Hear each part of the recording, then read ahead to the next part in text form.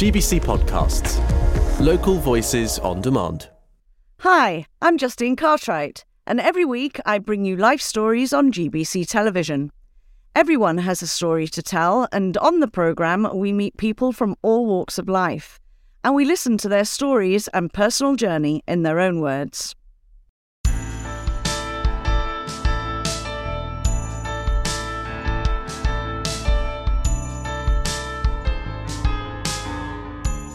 There's something really special about being in a theatre. The smell, the sights, the sounds, the lights. It's all very exciting, and you never quite know what's going to happen when those curtains are pulled back. Thank goodness for people like Julian Felice. Who is he? Well, he's a thespian, he's a lover of the arts, he's a playwright, and he's a Gibraltarian. And today we meet him. Julian, you're a very familiar face, especially lately. I mean, you've just had the Drama Festival, you've just had a great recognition from the governor, and I'm figuring that your trophy cabinet is getting bigger and bigger, or fuller and fuller, as the case may be. So a lot of people know who you are and the things that you do, but I'm really interested in your background, why you chose this path. Tell us a little bit about Julian Felice growing up. Well, I had a very, very good childhood, really. So I'm the second of three brothers, and we grew up in the Alameda estate. And, it's always been a very happy childhood, really. And I look back on it very, very fondly, very, very fortunate, of course, very privileged to have had that upbringing. And I think that really at the heart of what I do now is the fact that my parents always valued reading. They always encouraged us to read as much as possible. They always encouraged me to write, as in, they would show an interest in anything that I did. So I was always really into creative writing, even from primary school. And they liked reading what I wrote. They liked to share it as well. And I think that kind of sets a tone, doesn't it? It makes you feel that there's a value and a purpose to the things that you enjoy doing, and just encourages you to do it further. I mean, I was never pushed into a particular pathway or anything like that. It's a bit of a sporty family, particularly basketball. And my dad was a footballer, but he then became a basketball coach when my older brother started playing basketball. My younger brother as well, who's a very good basketball player. So obviously you feel a little bit of pressure that you need to, but I'm not much of a I'm a very good armchair athlete. I like watching sports and I show an interest in it, but not as an active participant. But I was never pushed in that way, and it just took me a while to find my little corner. And I was encouraged to pursue that pathway as much as I possibly could. And I think that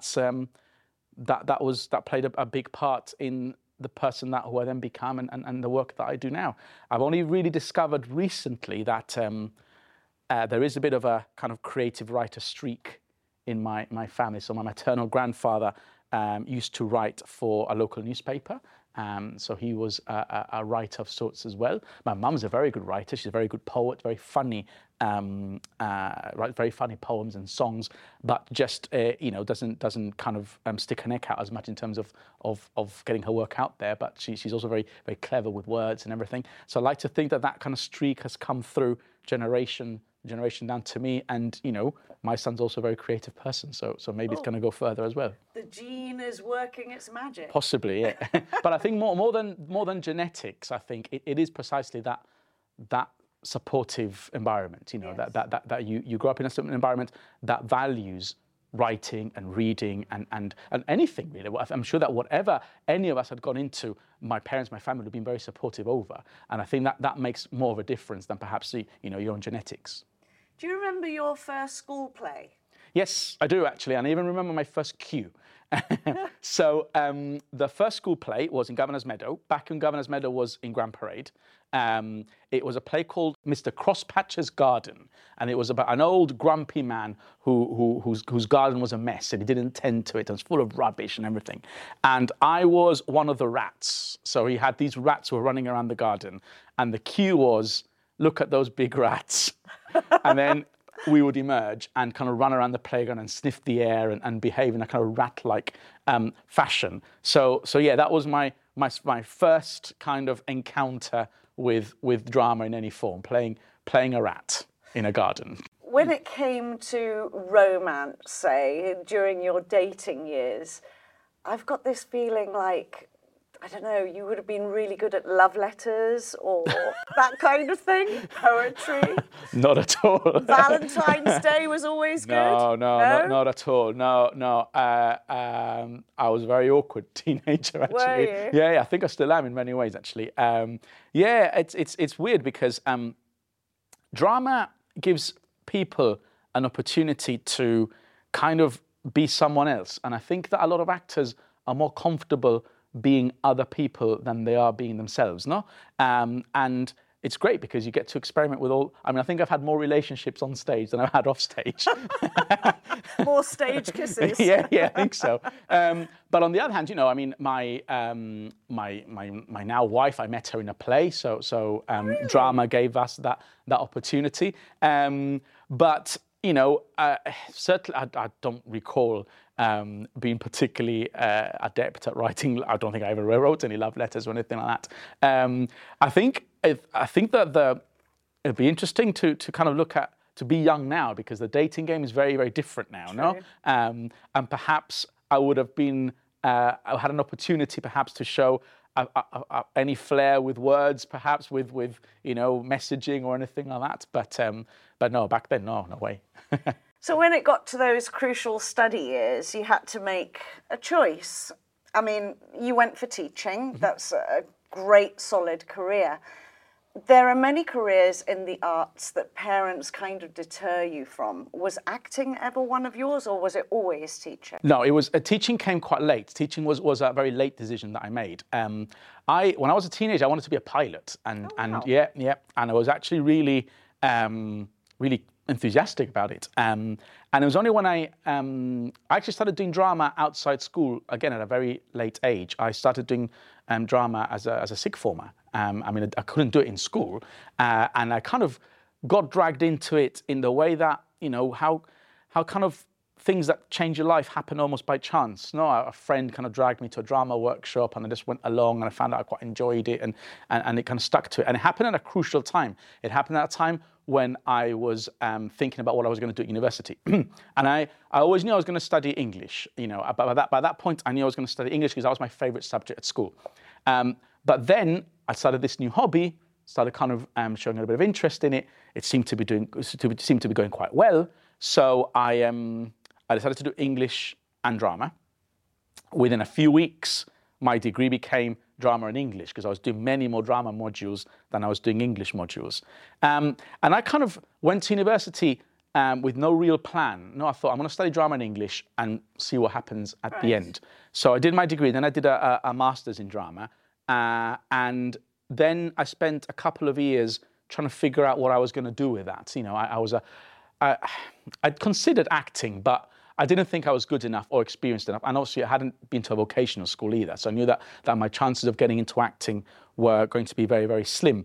I was more interested in maybe going into theatre management or theatre and education, but as part of a theatre company rather than acting per se.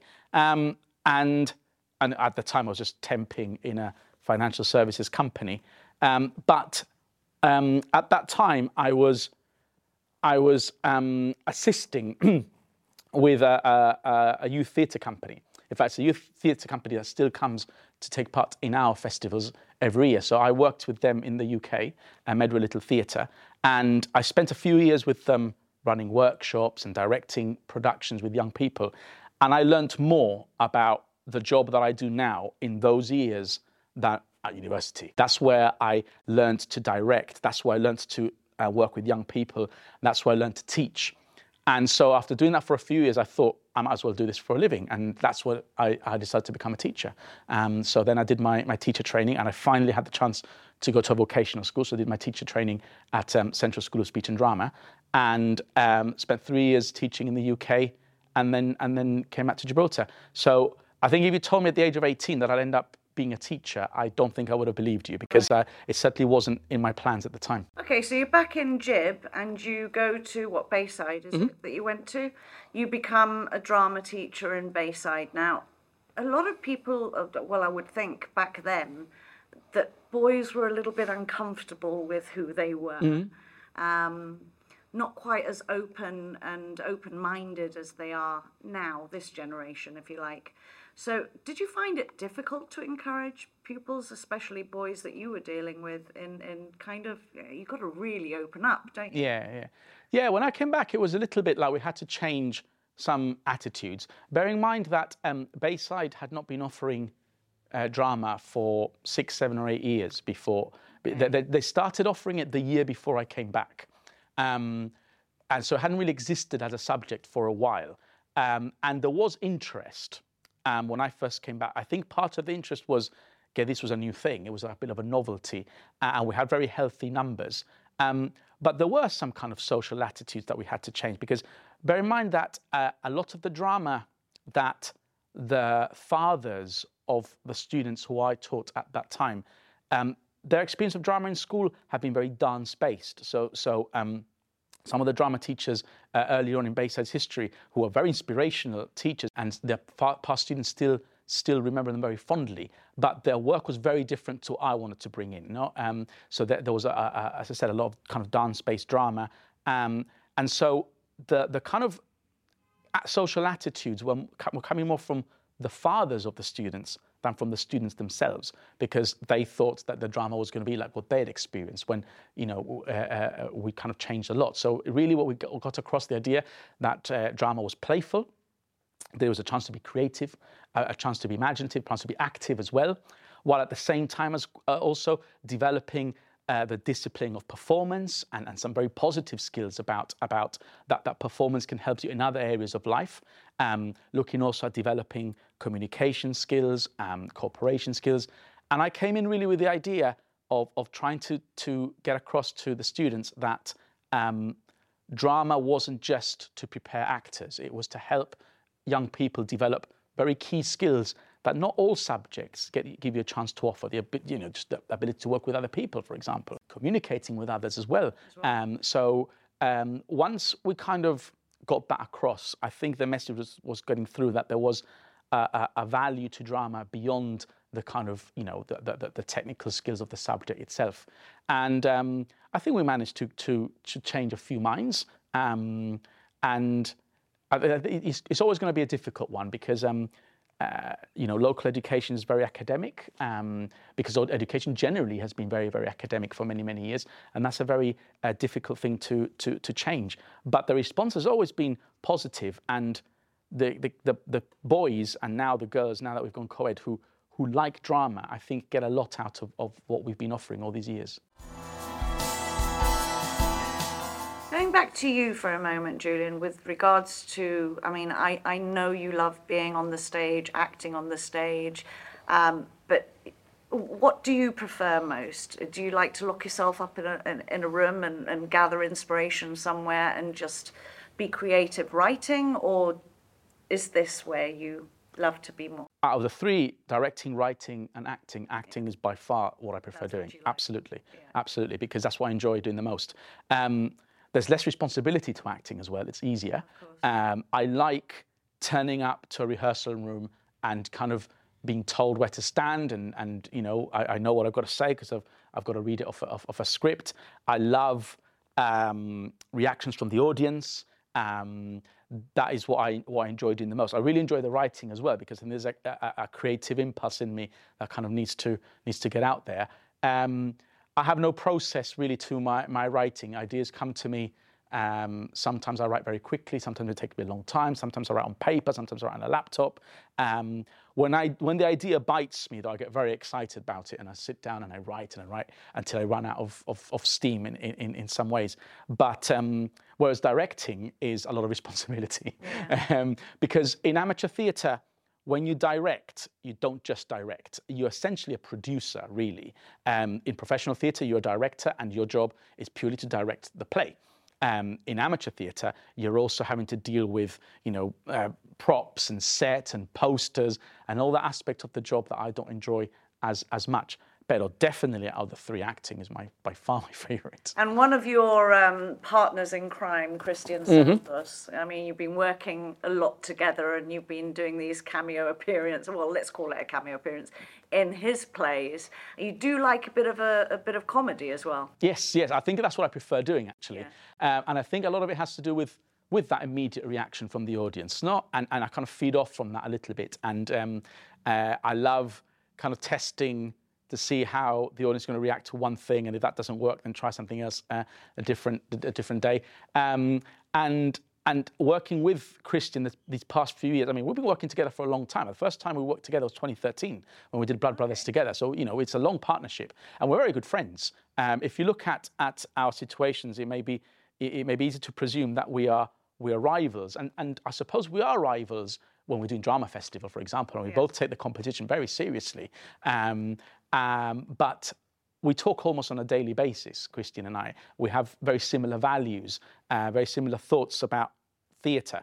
So I really like the opportunities that it gives me to be in plays like We Will Rock You and Legally Blonde, because it's great to work with such an awesomely talented group of young people. And it's great to just use those opportunities. I mean, We Will Rock You, I loved every single second of We Will Rock You.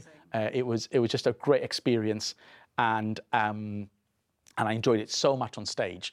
And yeah, that's a lot of fun. And so yeah, working with him is great. I really enjoy it, and I'm hoping that will continue.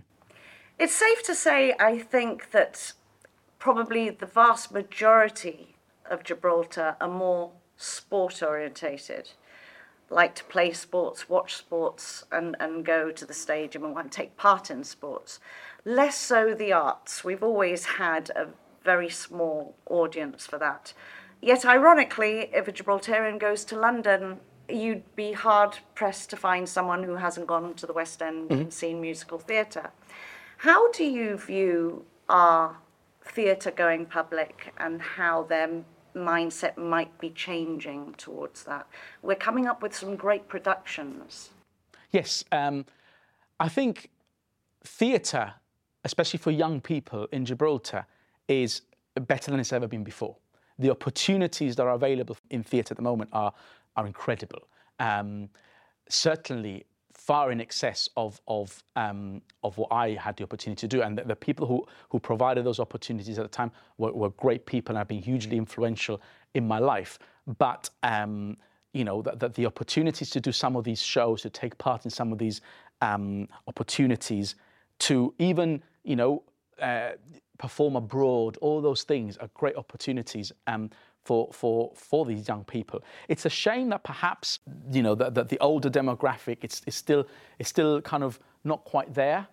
We need older people to do more drama. I think that's starting to improve as well, because of course the younger people that Christian and I taught are now becoming adults themselves, and a lot of them are continuing with this passion that they've got. So it is getting better.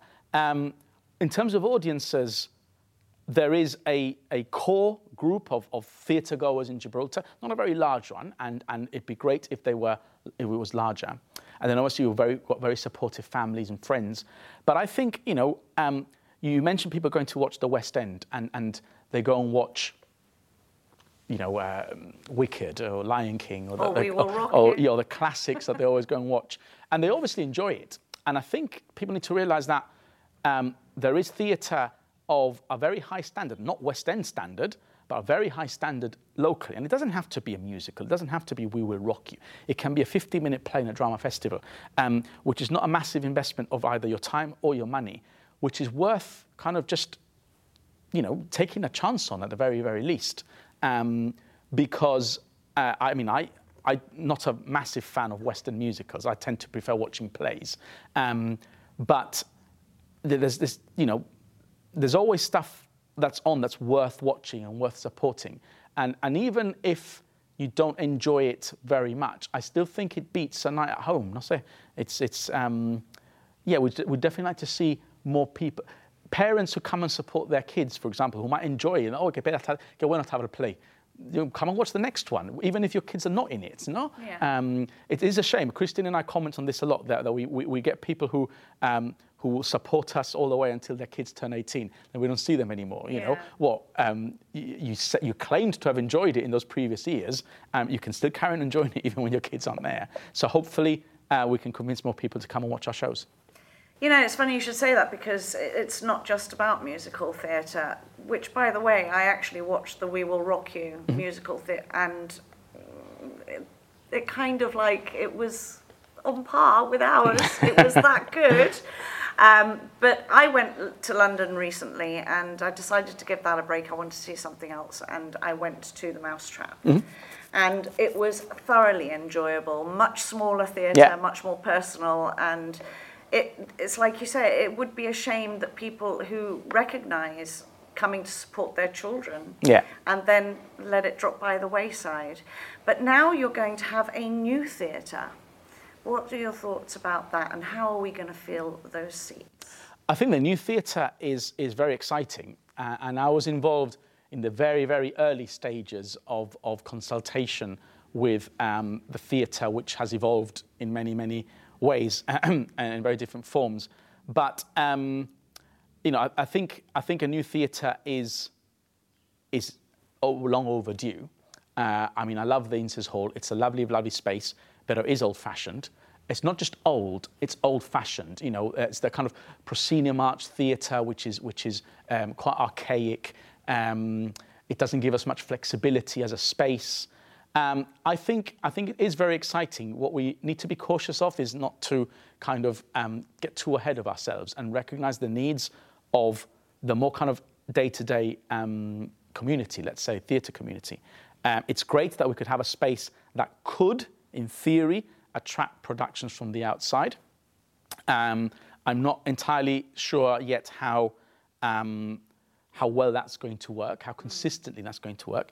I think what's very important with this space, whatever it becomes, is that it's accessible to the people who want to use it. Accessible in terms of affordability, accessible in terms of use of the facility as well, because we don't want to get so big that it disrupts the good things that are happening at the moment. And if good things are happening at the moment with the Inces Hall, then in theory, it should be even better with a more purpose-built space.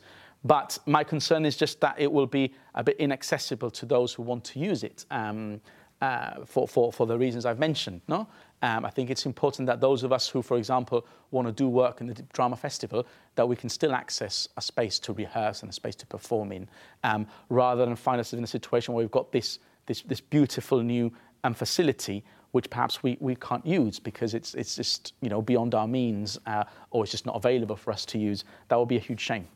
Julian, one last question for you. Where's Julian Felice going to be in 10 years' time? Oh, God. I shudder to think, because I'll be in my early 50s by then.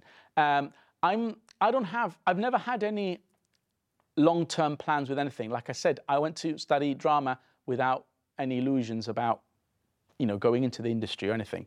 I started writing without any illusions about being a published playwright or anything. These things have just kind of happened. And so I'm just going to keep on doing that, really. I'm going to keep on taking it a day at a time, keep on doing what I enjoy doing, and I think that's the important thing, that I keep on enjoying doing it. Wherever I feel that there's a need for young people to carry on doing that work, I'll keep on doing it. But I have no specific targets. I mean, obviously, I'd like to have more work performed in London, particularly. I'd like to write more plays and continue having success on that front. But I'm also very conscious of the fact that I'm very much into my career, and I've got my family, and we all love it here in Gibraltar. So I don't think I'm going to go anywhere as such. In terms of making a big dramatic move professionally or anything like that, because I think that would be counterproductive. I'll just take it a day at a time and see how we carry on, because so far that's worked quite well for me, and hopefully that will continue being the case.